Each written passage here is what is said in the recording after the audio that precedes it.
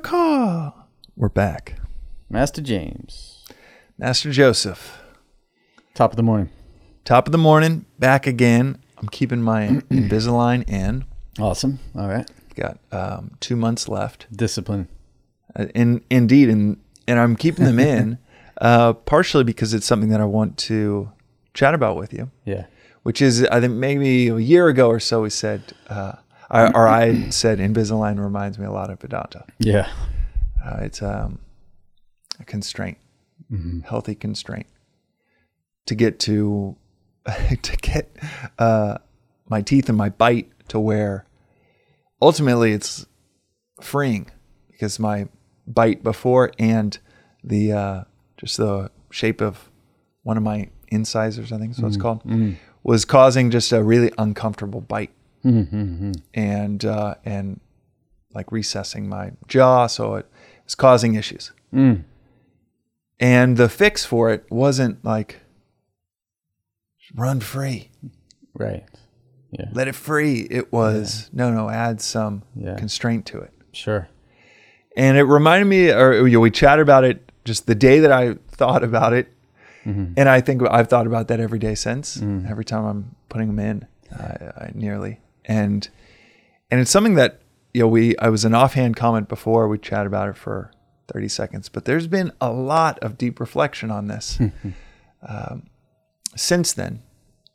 And one of the things that I wanted to chat with you is the contrast between our cultural notions of what freedom looks like, what freedom is, what we yearn for, and what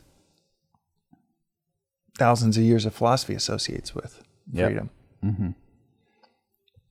Could we start the conversation with what are the things that Vedanta associates with freedom, just in the practical sense of your day or your life, or what Swami might talk about? The quote that comes to mind is, this is actually not strangely related to freedom, but this morning in one of his lectures, he was talking about the surfer is free because he wants the ups and downs. Yeah. He either duck dives or rides and sports with it, he says. Sports with it, right. Yeah. He maybe not wants it, but he doesn't mind. He knows that they're both needed. Yeah. And that's a strange association with freedom of... Yeah. The surfing makes sense, but it's certainly culturally not what people associate with freedom. Yes. Culturally. Right. So freedom is non-bondage by desire or preferences. Kama, raga, dvesha, the three evils that are binding us in the 16th chapter, if not mistaken, of the Gita. Calls it the three evils, the three enemies. What are they again? Kama, desire, raga, which is preference, like, and dvesha, dislike. So desire, preferences, either for or against. This is what binds us. Very practically speaking. It's a very practical thing. If you are bound by a particular culture, for example, if we are desiring and preferring only Southern California culture,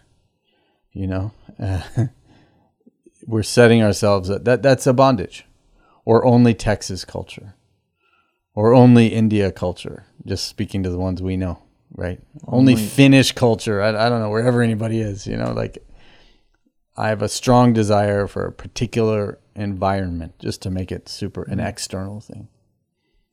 Then I am bound by that.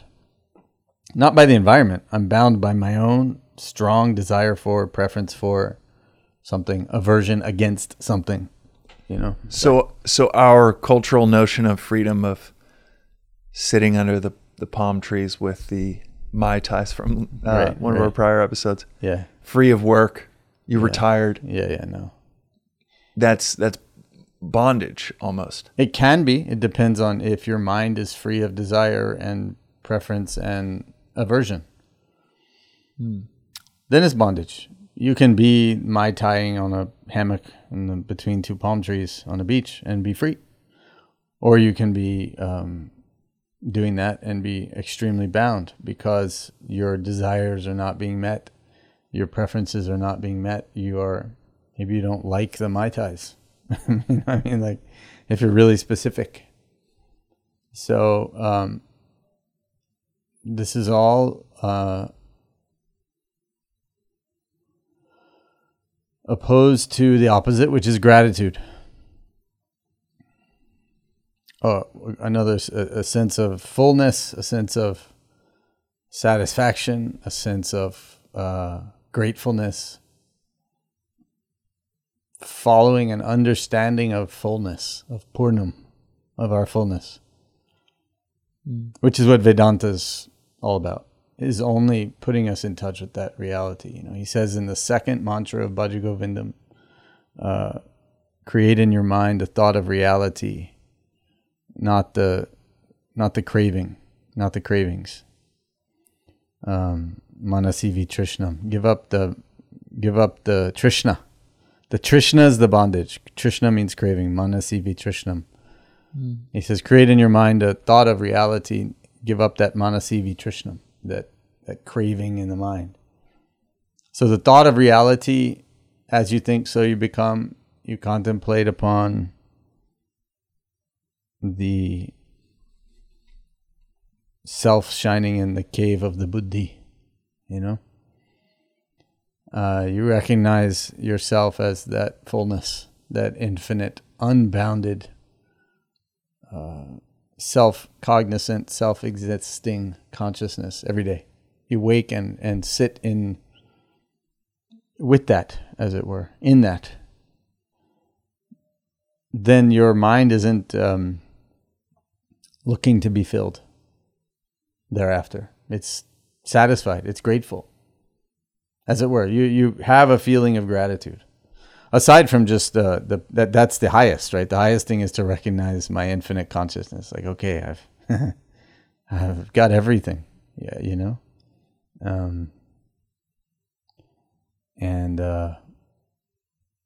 that leads to the mind not rushing out into the world. That's the absolute sort of superpower that Vedanta offers. Even relatively, we can just kind of get our heads out of the sand and look around and count our blessings, and realize what we've got already. That's freedom. The freedom from desire is freedom.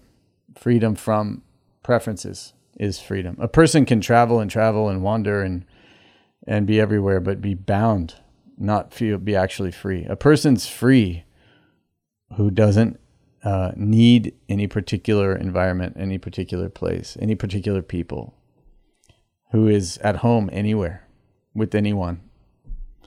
No preferences. There's a quality called aniketa, which means homeless. Actually means without a home in the Gita.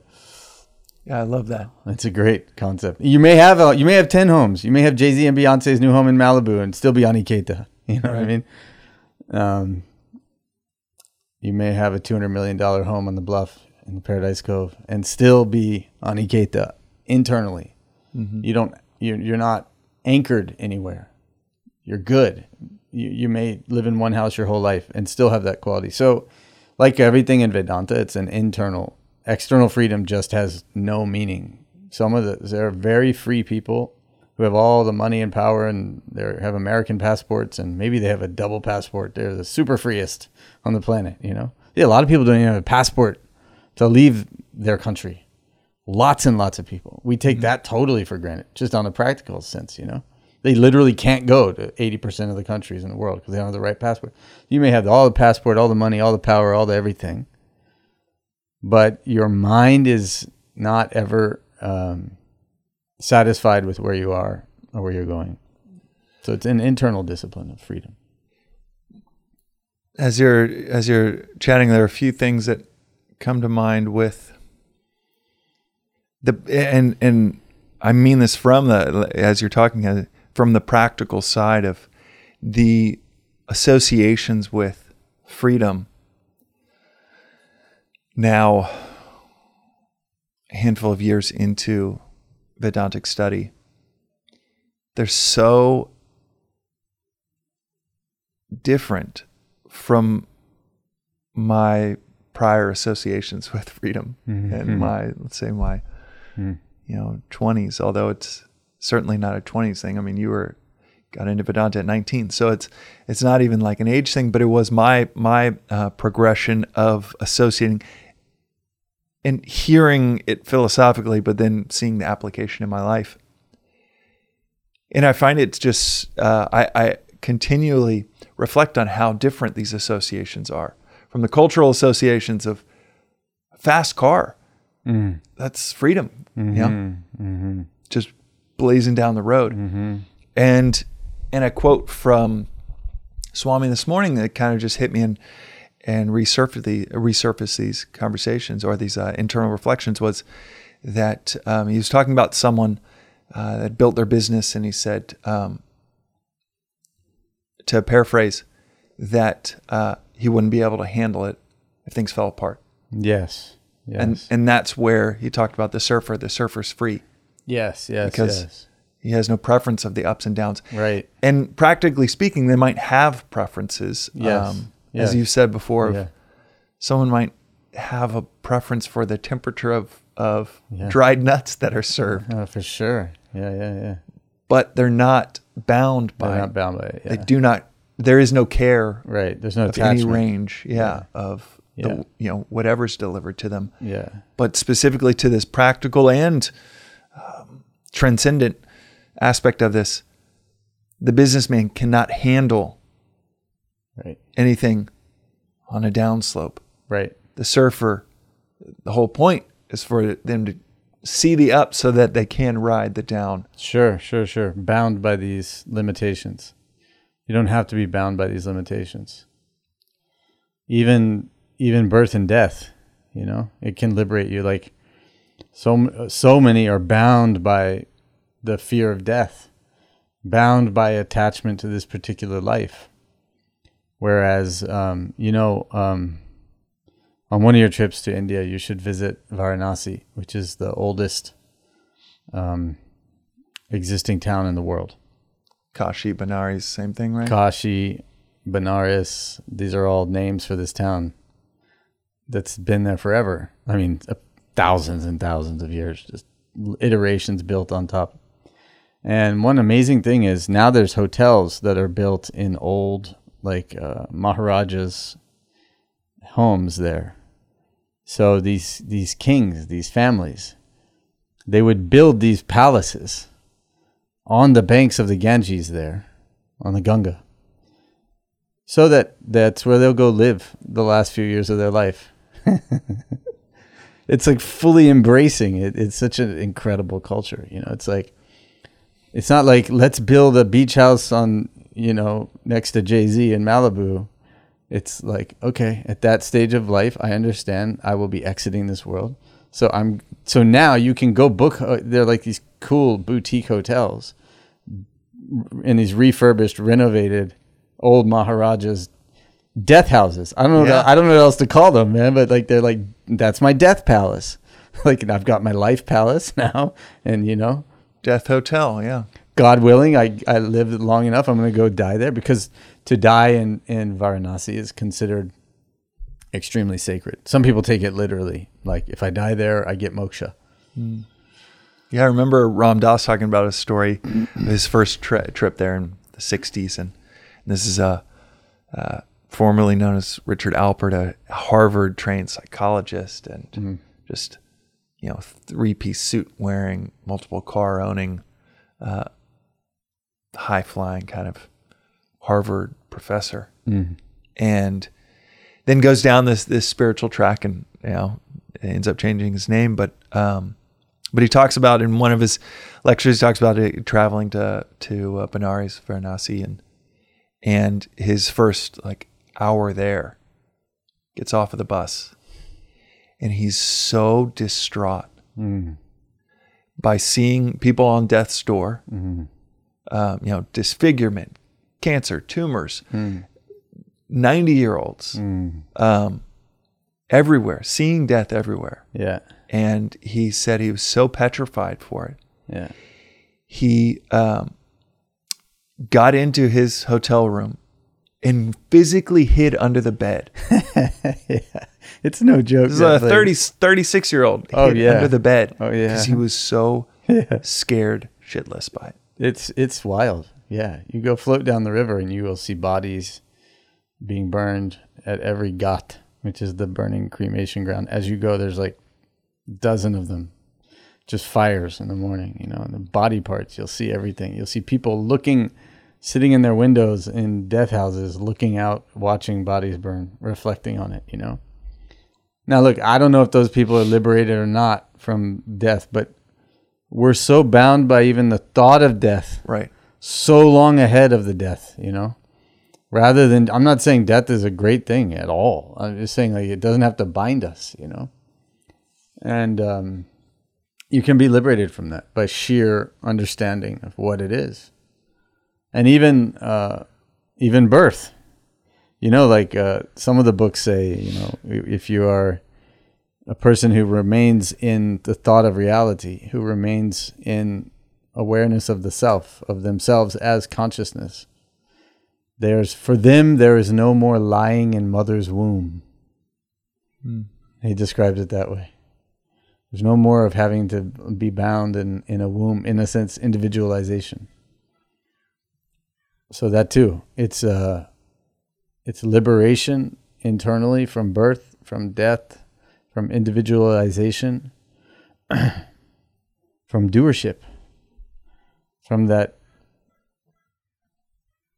persistent, obnoxious, beginningless, all-pervasive sense that I'm doing something. I'm the doer. The Gita talks about it. The Upanishads talk about it. Vivekachudamani talks about it.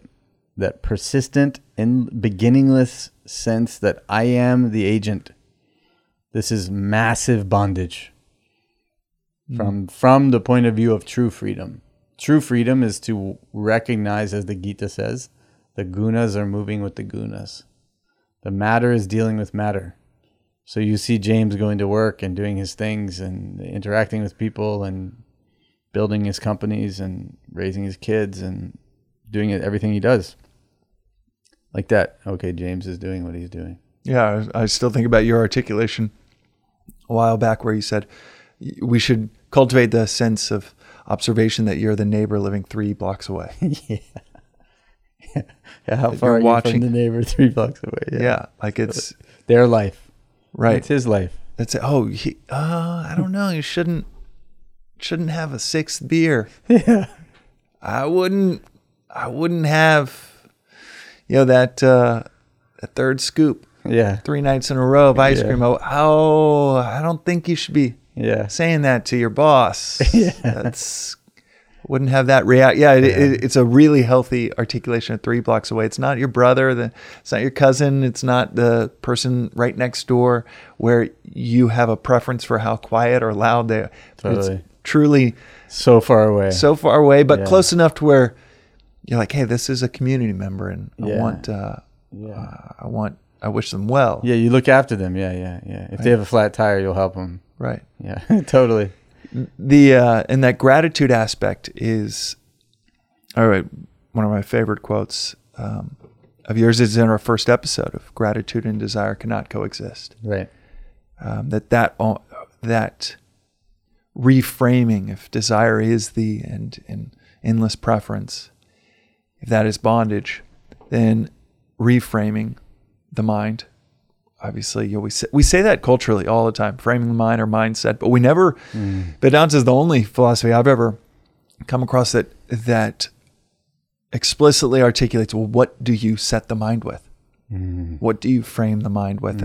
And obviously, if you listen to any of our episodes, and it's mind, body, and intellect are our 3 equipments to navigate the world, and the 2 inner equipments being the mind and the intellect. Yeah. So body, mind, intellect, if you want to think of it in kind of a hierarchy. Yes. So the intellect jumps in and says, okay, let's reframe this mind, this bound mind towards gratitude.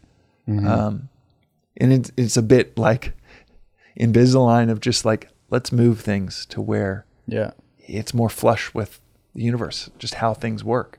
It seems you're reflecting on that. Yeah. Well, like, I mean, it's not like that, like there's gratitude. There's like you're not saying that, but it's not like there's a shelf where you go pick up gratitude and like inject it. Gratitude is an emotion in the mind, a profound one. It is in the mind. It's an emotion that arises from understanding. Like that,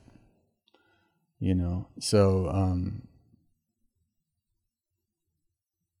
if Jay wakes up in a month in his new house in Malibu from a dream, and he's like, has a dream that he's homeless, on the streets, and no one will give him any change, and for a minute he's like, oh my God. The moment he was like, actually, I'm in William Bell's old $200 million house in the Bluff. I'm good. Suddenly he's at peace. Gratitude. It's a feeling that should, I hope, come flooding in for him. I hope, I have that feeling often when I'm having some type of nightmare, and then you wake up. You're like, okay. I'm not a beggar on the street or right. whatever. There's not nothing being crazy chased by whatever. Yeah. So it's like that. We can see that. Like the moment knowledge comes in, the moment knowledge dawns into what it is that we have, what it is that that it opens the space for the gratitude to come in. So the exercise is, like, in a way we can call it, in effect, gratitude, The effort is in understanding, knowledge. So when we say how to liberate it, how to reframe the mind, as you're saying, is to apply the intellect and point it towards recognition of our fullness, absolutely and even relatively. I can go on about, 50% of America makes minimum wage. Just starting with that. Like, they go to work hard and make, $12. If they're working at a union in a hotel, they make 15, 16. 50% of this country, you know what I mean? Which is like lunch or breakfast in Venice. You get a breakfast sandwich and an orange juice, it's $17.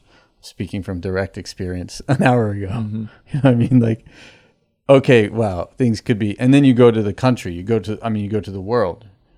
You go to India, see how people live. Even relatively, if you start understanding what you have.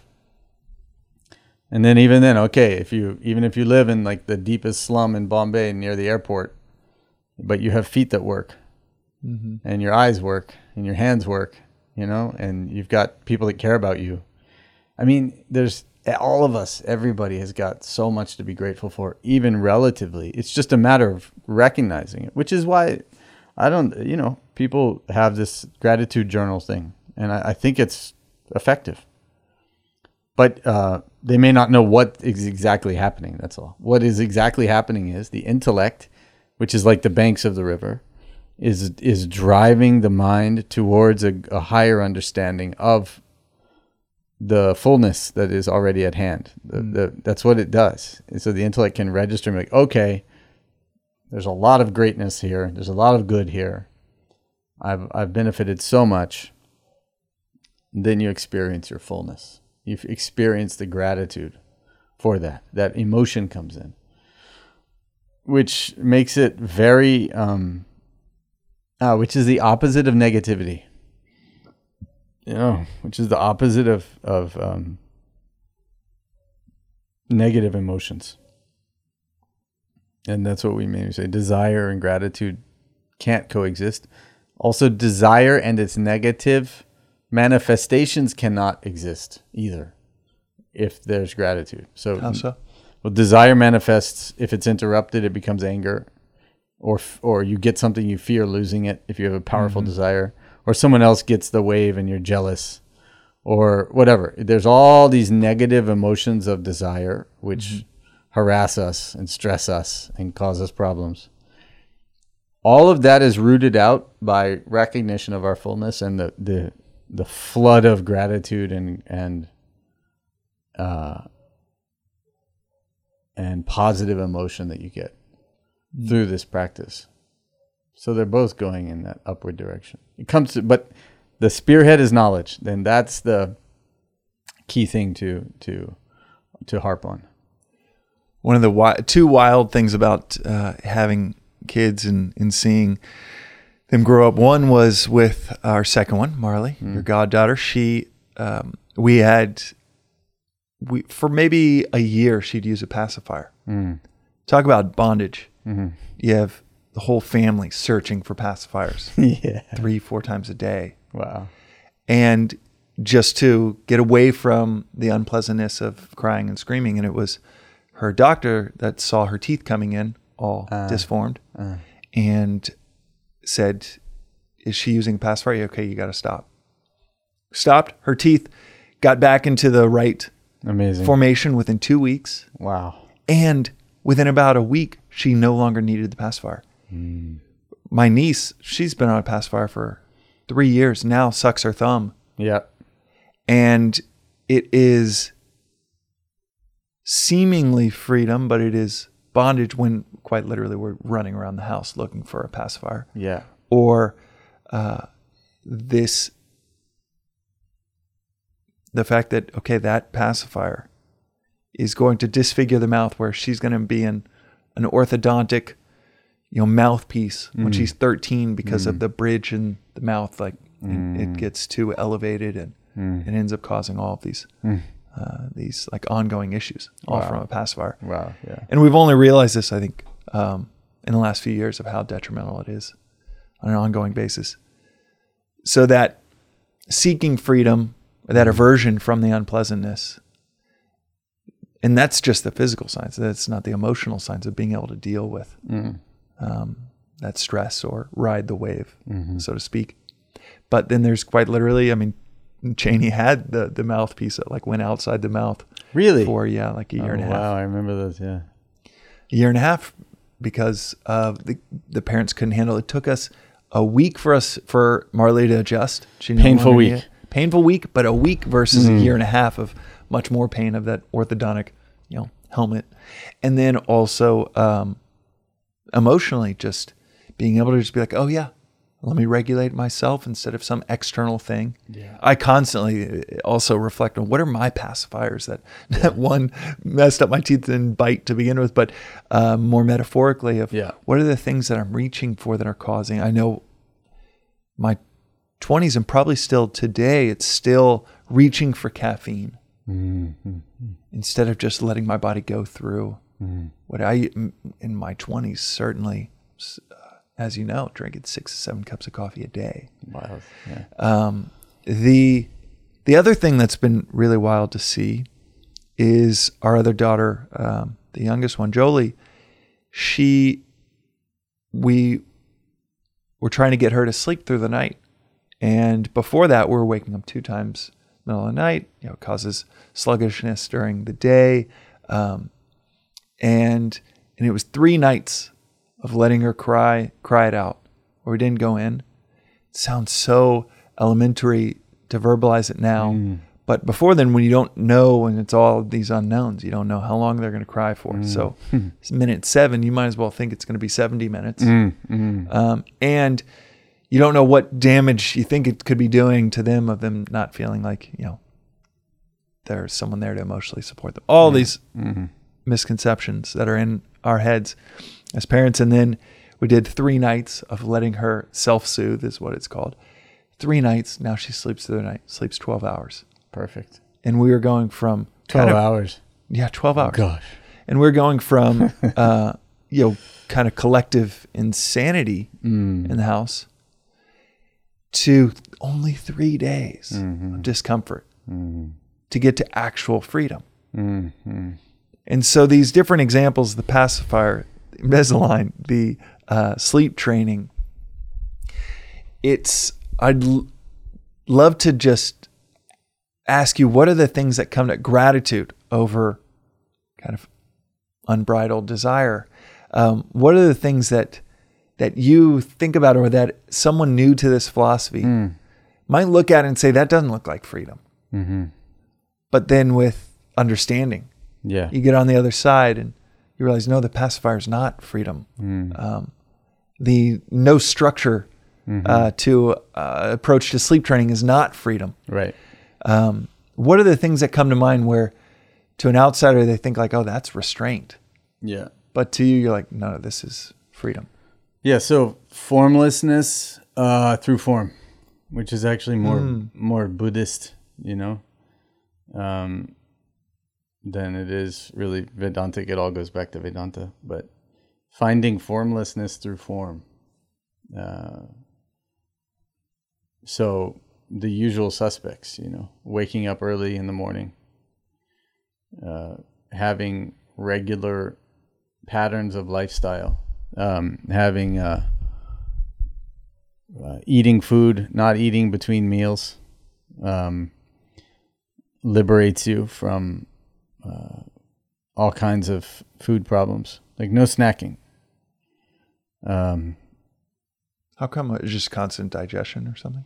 Yeah, first of all, the mind, it all goes back to training the mind, but the mind has a natural tendency to graze. That's what the senses do, right? The eyes want to graze on new sights. The ears want to graze on sounds. The nose on smells. The mouth wants to graze on tastes. So anytime we pass something, we want to have a bite, see what that is, taste it. It's a natural thing. The mind is naturally doing that all the time, wanting to do that all the time. So we will be bound by that desire unless we restrain it and discipline it. And then once you have that discipline, I don't eat between meals. That's it. Like, it doesn't matter what we put in front right now. Like, I'm not interested, right? This is the attitude. It's not mealtime. And then at mealtime you eat. Then you are liberated from that tendency. You're free. It becomes freedom. Which, in fact, any person experiences at any given moment. Take a smoker, for example. In full candor, I used to really enjoy my cigarettes as a teenager. Me and my buddies. Yeah, when I was living in South Africa. Yeah, you too, huh? Yeah. Oh, man. So when I was 17, 18, whatever, we used to shout out to Tasty Diner in Bethesda, Maryland. Me and the boys, loved our cigarettes and our chests and everything and whatever. And truly appreciated it. I really enjoyed cigarettes. I wasn't trying to be cool. I actually really liked it. I liked the morning coffee with a cigarette. Yeah, that's exactly what I was thinking about. Yeah. So good. Just a little chemical cocktail that was so nice. Good in the morning, yeah. Nootropic in there somewhere. Mm-hmm. And then, of course, went to the ashram and got into all this discipline, and there's no cigarettes anymore. It's over. But when a smoker knows that when you want something, you're agitated, you're bound by that desire, you can't think about anything else. You got to get up from your desk, take the elevator down to the ground floor of your building in New York and stand outside in the cold and have your cigarette. You can't board a 12-hour flight without freaking out. And you're left in a state temporarily of freedom from that desire. That's the point. You go down to get free of a desire. You were free, and then a desire emerged, and then you had to go do something to get back to the original freedom. So in a microcosm, it's happening all the time. Cigarettes are just a really good example, right? So it's absurd. When you actually analyze the cycle of desire and pursuing desires is absurd, because you're okay, then you're not okay, and then you do all this stuff and effort and time and energy to get back to your original okayness.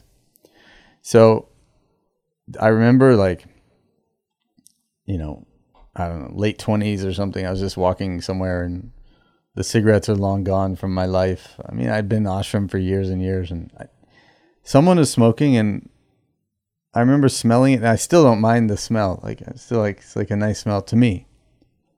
But I was noticing absolutely zero interest in contacting that myself. And it was like, there have been quite a few major desires like this, but that was like, wow, this is freedom to see something. Like Socrates said, I went to the shop. I was amazed. I went to the shops and I saw all the things I can do without. This is freedom. Now you may have it. You may, for some reason, do something or contact something or eat something, but to be completely internally free of the desire. That's what we're talking about. And to do that, that's where it takes a little bit of effort. That's where like a little abstinence is required and little knowledge. You got to step away from it and apply knowledge. Create in your mind the desire for freedom itself, and remove your pacifier, as it said, and suffer a little bit. You may lose a few nights of sleep yourself for a few things, if some things are really. But once you get past that hurdle of desire, it's a positive, permanent state of pleasure, of happiness, of satisfaction. That's not dependent on anything. And that's the crazy rub. I mean, that's the thing that you're just satisfied for no reason. You're just happy for no cause. You are not, you make plans. You have aims and ambitions and goals in any given day. You stop a person who's like that and ask them, what would you like to achieve? They'll have answers for you. But their mind isn't in the future. They're satisfied at any given moment. Swami says, if you're not satisfied with what you have, you'll never be satisfied. If you're not satisfied in the current moment, it's never coming. He says, don't let your present happiness be dependent upon future acquisitions. He says that. But how to do that? Be it by not having that attachment to those things. These things may come. So the attitude will be like, it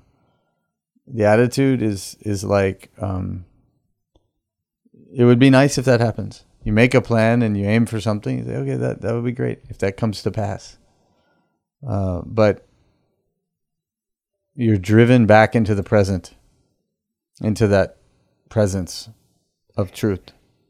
And a healthy dose of understanding of, I've thought these things would be nice in the past and they were so temporary. Yeah. So even if it does happen, it's not going to solve that much. It's not going to solve what's really going on internally. Yeah. And it does, obviously the background, the subtext to this, each one of these is what you were saying earlier of understanding. All of it. Knowledge is as essential for liberation as fire is for cooking. It's everything. Knowledge is it. Speaking of one of the things that I think about, that I look at and I don't even reflect on it. It's just so, that is liberation, is waking up every morning at the same time. And it was a sleep doctor. But I think about this in that Vedantic lens of my association with freedom is waking up for the day, for my energy, is waking up every morning at the same time. And sleep doctor told me two things and I wrote about this in Beyond Coffee, and talk about a cycle where you're just trying to get back to the same place. We develop a tolerance to caffeine in about 30 days. So my parents that have been drinking the same 2 cups of coffee every morning for 50 years, they've been in pure maintenance mode. Yeah. Getting back to that, and that withdrawal is the strongest in the morning, or if you drink in the morning, your 2 cups, and that means by definition, your distance from it, your separation from it will be strongest that next morning. They've been pure maintenance mode for 49 years and 11 months. Psychologically, mentally, they think, no, this is bringing me happiness, but it's just getting them back to zero, that neutralization, that neutralized base level that they had 30 days prior, but for 30 days had this feeling of, wow, it's giving me a lot of energy, and it was, but then hits that neutralization, where then they're just getting back to it and avoiding that painful withdrawal, which takes about 12 days to withdraw from. But the other aspect that of kind of daily energy that I write about within the book is around sleep and waking up every morning at the same time, she told me two things, and these are very practical. One was, if you ever need to reset your 24-hour circadian rhythm, take 300 micrograms of melatonin. For travelers out there that are traveling and getting back to home base, and you're off, or you're getting to a new place for a brief stint or an extended one, 300 micrograms, not milligrams, micrograms of melatonin. And you take it about 3 hours before you go to sleep. And she said the reason it's important that it's only micrograms and 3 hours before you go to sleep is you want to kickstart your body's own natural production. You don't want to take milligrams, because those, which is 10 times more than a microgram, the typical amount dosage that's sold on like Amazon or at CVS would be 3 or 5 milligrams. And she said that'll replace your natural production of melatonin. So your body won't produce it. You'll become dependent on it. And that understanding flipped everything. It's like, wow, now I know that there's one way to trigger kind of a natural production. It's a tiny amount, triggers natural production. But without that understanding, that dosage, the action could be the same. It's a pill taken with a glass of water, but without that understanding, completely wrecking my own natural production or my own cycle. Right. Good point. And the other thing that she said, which ties maybe even more aptly to this, is waking up every morning at the same time sets your body's 24-hour circadian rhythm. And so many of us think freedom is like being able to sleep in on the weekends. And once I had the understanding, she was like, no, that will completely destroy your 24-hour rhythm, biological, biochemical rhythm. For sure. To wake you up, to make you sleepy. She was like, 8 days. Just stick to 8 days. By day 9, you won't need an alarm clock, and you'll have phenomenal energy throughout the day. And holy shit, she was right. Yeah. And it was that restraint. Yes. That now I look at sleeping in as that's the enemy to my day. It really will wreck my energy because my clock will be off. Yeah, it is an enemy. But these things only through understanding, but also through, I think, the Vedantic backdrop, it becomes like, oh, of course it's that way.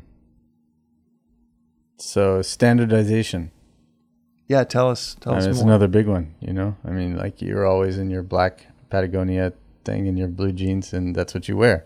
So you're liberated from what to put on for each day. Swamiji is all about standardization. You can give him any type of pen, and people do. People give him rare collector edition Mont Blancs and all kinds of, and he gives them away. He re-gifts them to people. But because he writes with cross pens, that's his example. That's when he decided this type of pen I like. So you're liberated from thinking about, maybe I should do it this way, maybe I should do it that way, maybe I should buy this, maybe I should have that. So standardization at first, especially if you have a desire to have a wide variety of things, standardization can be an effort. But in the long run, it is a settling thing in life. And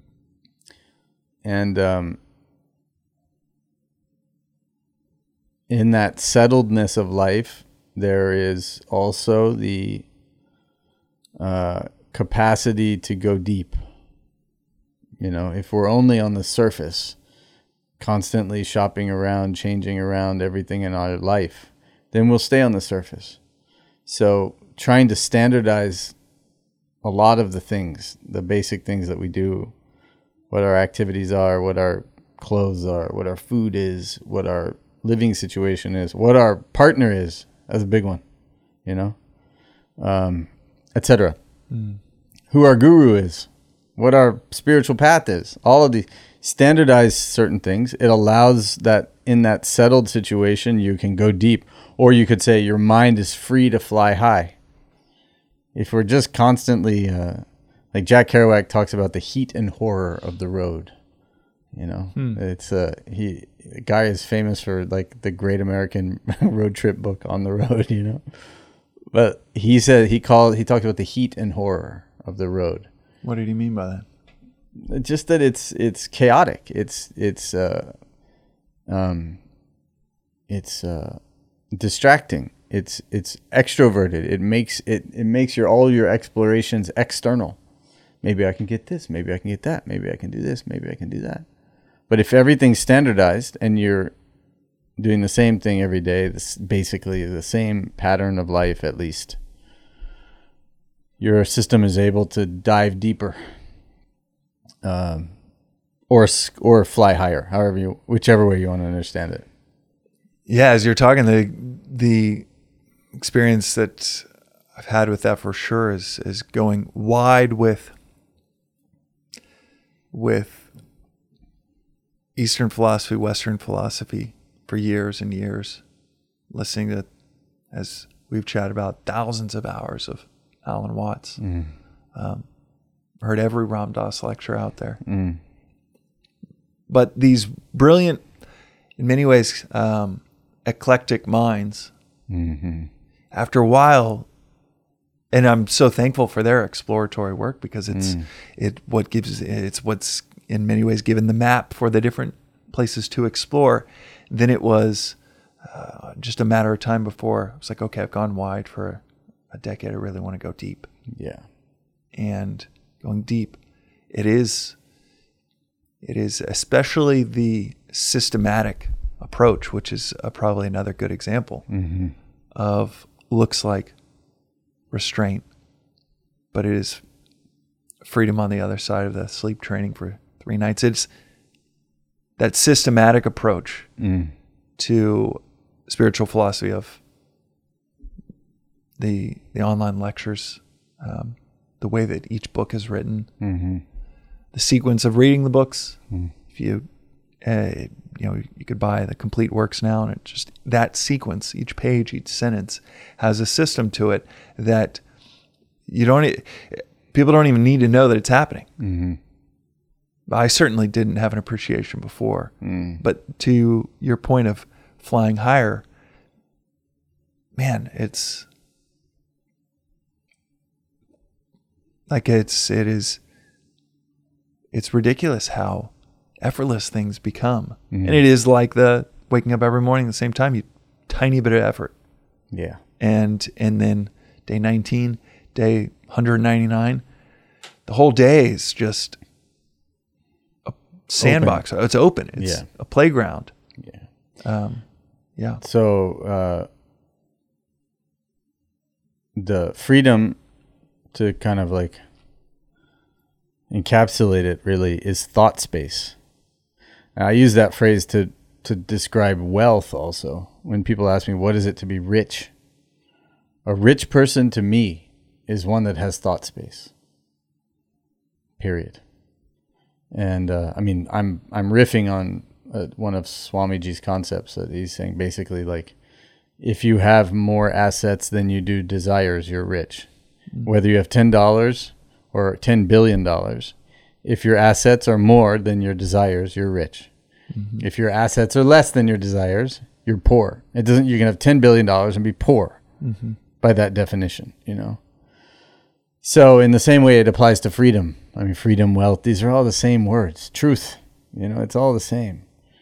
Freedom is a state of thought space, a state of not, of the mind not being involuntarily dragged out into the world. So when you have set certain things, you may move every 6 months. I'm not saying live in one place, but once you get to your new place, like an Indian on the plains, set your teepee up. This is where the fire is. This is where the hunting grounds are. Now I sit, For a second there, I was imagining an Indian on an airplane. Yes, yeah. Yeah, on the plains of America, yes. Whatever they called it then. That's funny visual. It is hilarious. Sitting it, where would they put that? Where would they put the teepee on the plane? It's like, metaphor, setting up their seat. But you get what I'm saying. Yeah. Like that freedom of the mind comes from standardizing of making the mind familiar, of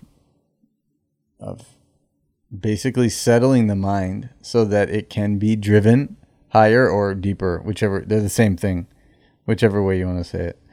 which, Swami often says that, maybe perhaps one of the great parts of India is that it's just so easy to live there for thousands of years. He says you just throw seeds in the ground and something grows. It is ridiculous how a Western, European, Northern European can't grow anything. Everything's so scarce, so cold. I was just reading a study yesterday that said that we're built for tropical environments. Amen. We are not built for 40-degree weather, much less 10-degree weather. Yeah, yeah, right. And how that causes this mindset of scarcity, or this outward-looking hunting, right? All that limited food, conquering, all that outwardness. What philosophies did those cultures produce? And what philosophies did those people produce who just could throw some rice next to them on the ground? It's fascinating. And why has India been holding that? I'm not saying it comes down to just that, but it's a factor. Basic things are taken care of. There's a basic standardized thing, of survival is dealt with. So then the mind is free. So we can create those conditions in our own mind by choosing, okay, after 8 o'clock, I don't do electronics. I'm not saying I do that, whatever. But it's an example. Mm-hmm. I eat at these times a day. This is roughly what I eat. It doesn't mean if someone invites me to some place on Montana Avenue for lunch, I can't go. It's not like that. It's not a rigidness, but generally speaking, left to a person's own devices, they have their stable way of functioning, which allows for conversations like this to happen. If we're both too out of our minds, you're chasing your stuff, I'm chasing my. How are we going to sit and have like a decent thought? It doesn't work, So a lot of it's privilege. A lot of it is full gratitude, the opportunity to do these kind of things. Philosophy is a luxury in that way, a very, very high luxury, maybe the highest if you think about it. Thought space, but you can create it. It's not just like, well, I have to work a day job or whatever. It's not.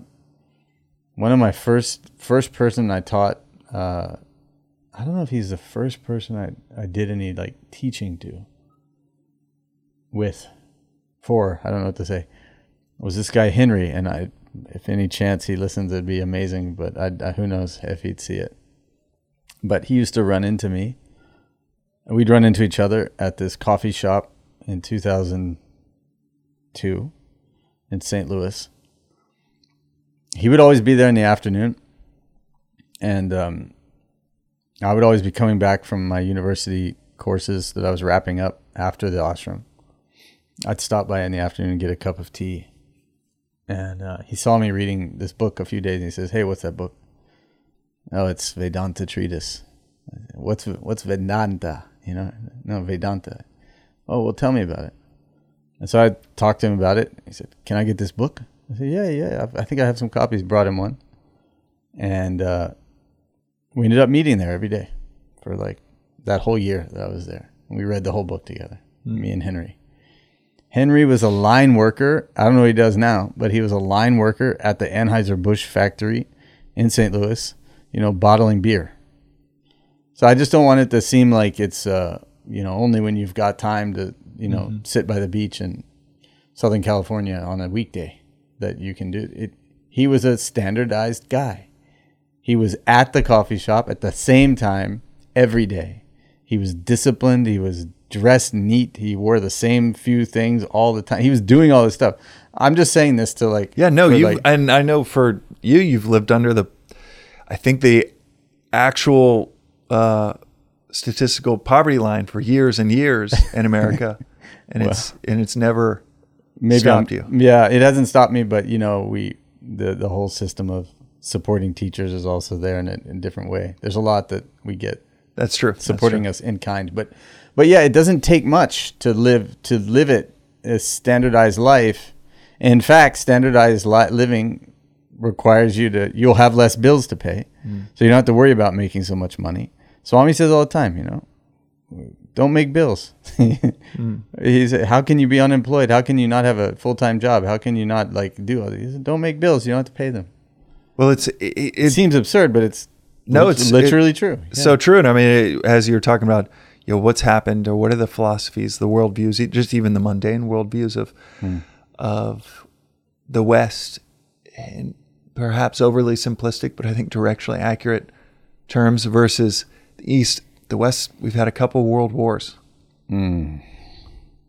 We conventionally say, we talk about our countries as being wealthy, but we're countries of debt. Huge debt. Insane amounts of debt. Yeah.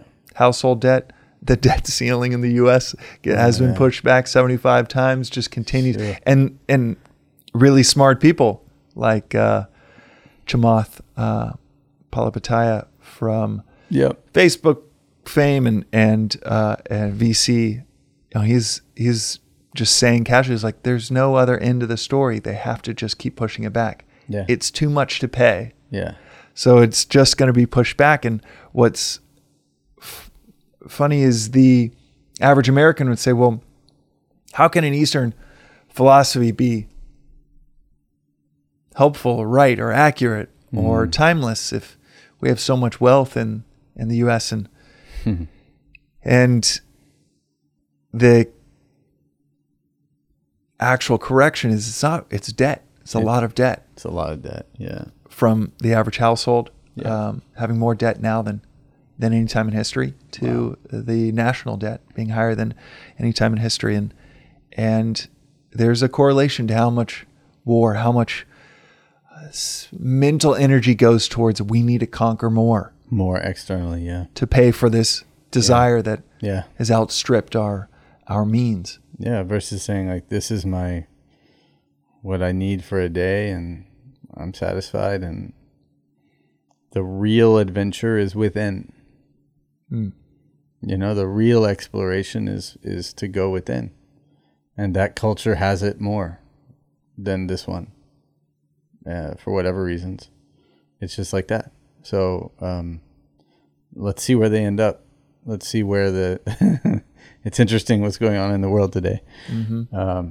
But yeah, at least for ourselves, if we standardize, if we rein in, if we discipline, then this thought space, this freedom opens up so that we can stretch to our full capacity as human beings. Human beings are not meant only to be breadwinning creatures. We are not animals, So if we feed ourselves with that deeper knowledge, we can do what we're actually here to do. And that capacity, that availability to do that, that's freedom. And it ends up in the highest absolute freedom. Yeah. Well, we could talk forever on this. But to round it out, so that it doesn't sound like there's this romantic idealization of the East. It's, Swami says all the time that Americans have, the Western world has this determination. Yes, there's a good quality in it. Yeah, and this orientation towards action that is phenomenal. That dynamism. The dynamism that if you can combine it, and he'll just flat out say, India doesn't have that dynamism that the West has. Those are his words. So, but if you can combine them, that dynamism where the means do surpass the desires, that is, like you said, that's the definition of prosperity. And if your understanding can surpass the conflict, the seeming conflict, the conflict internally of, I don't want to go to the gym, or waking up every morning for 8 days. I love my Saturday sleep-ins, or man, but I love my 5 cups of coffee, or my 10 cigarettes. I mean, it's endless of, can you rein it in to where the understanding supersedes that inner conflict or outer conflict. That's peace. So Thank you, Joseph. Any man. other parting words on? No, it's action and peace. These two, we can have them. You're right. We can have action and peace. It's possible through the study of Vedanta. The surfer riding through the tube of incalculable amounts of force. Yes. All around them, and it's totally stable, totally steady. It's for the surfer. It's the ideal. It is the ideal. Thank you, Joji. As buddy. always. Great. Bye.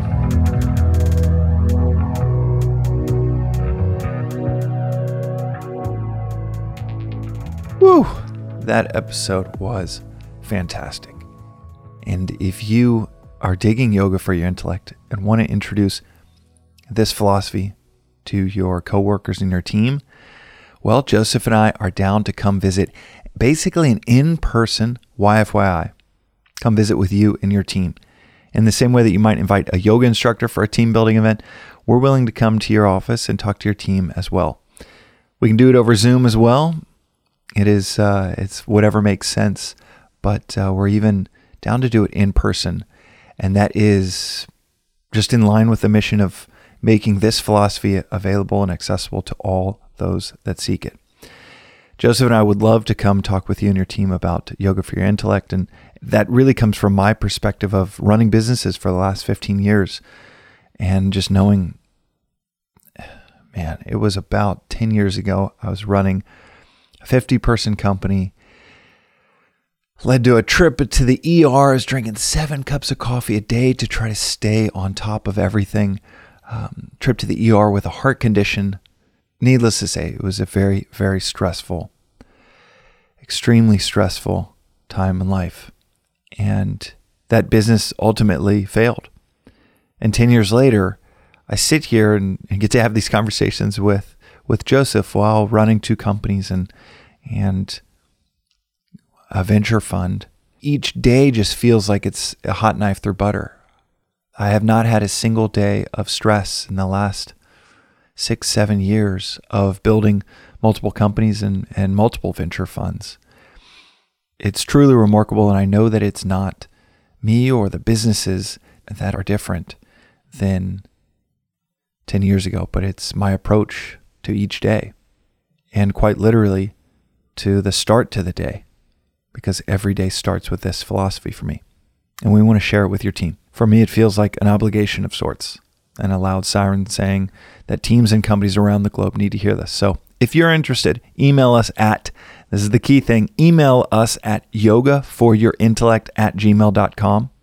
That's yogaforyourintellect@gmail.com. Use the email address in the show notes, and we would love to come chat with you and your team.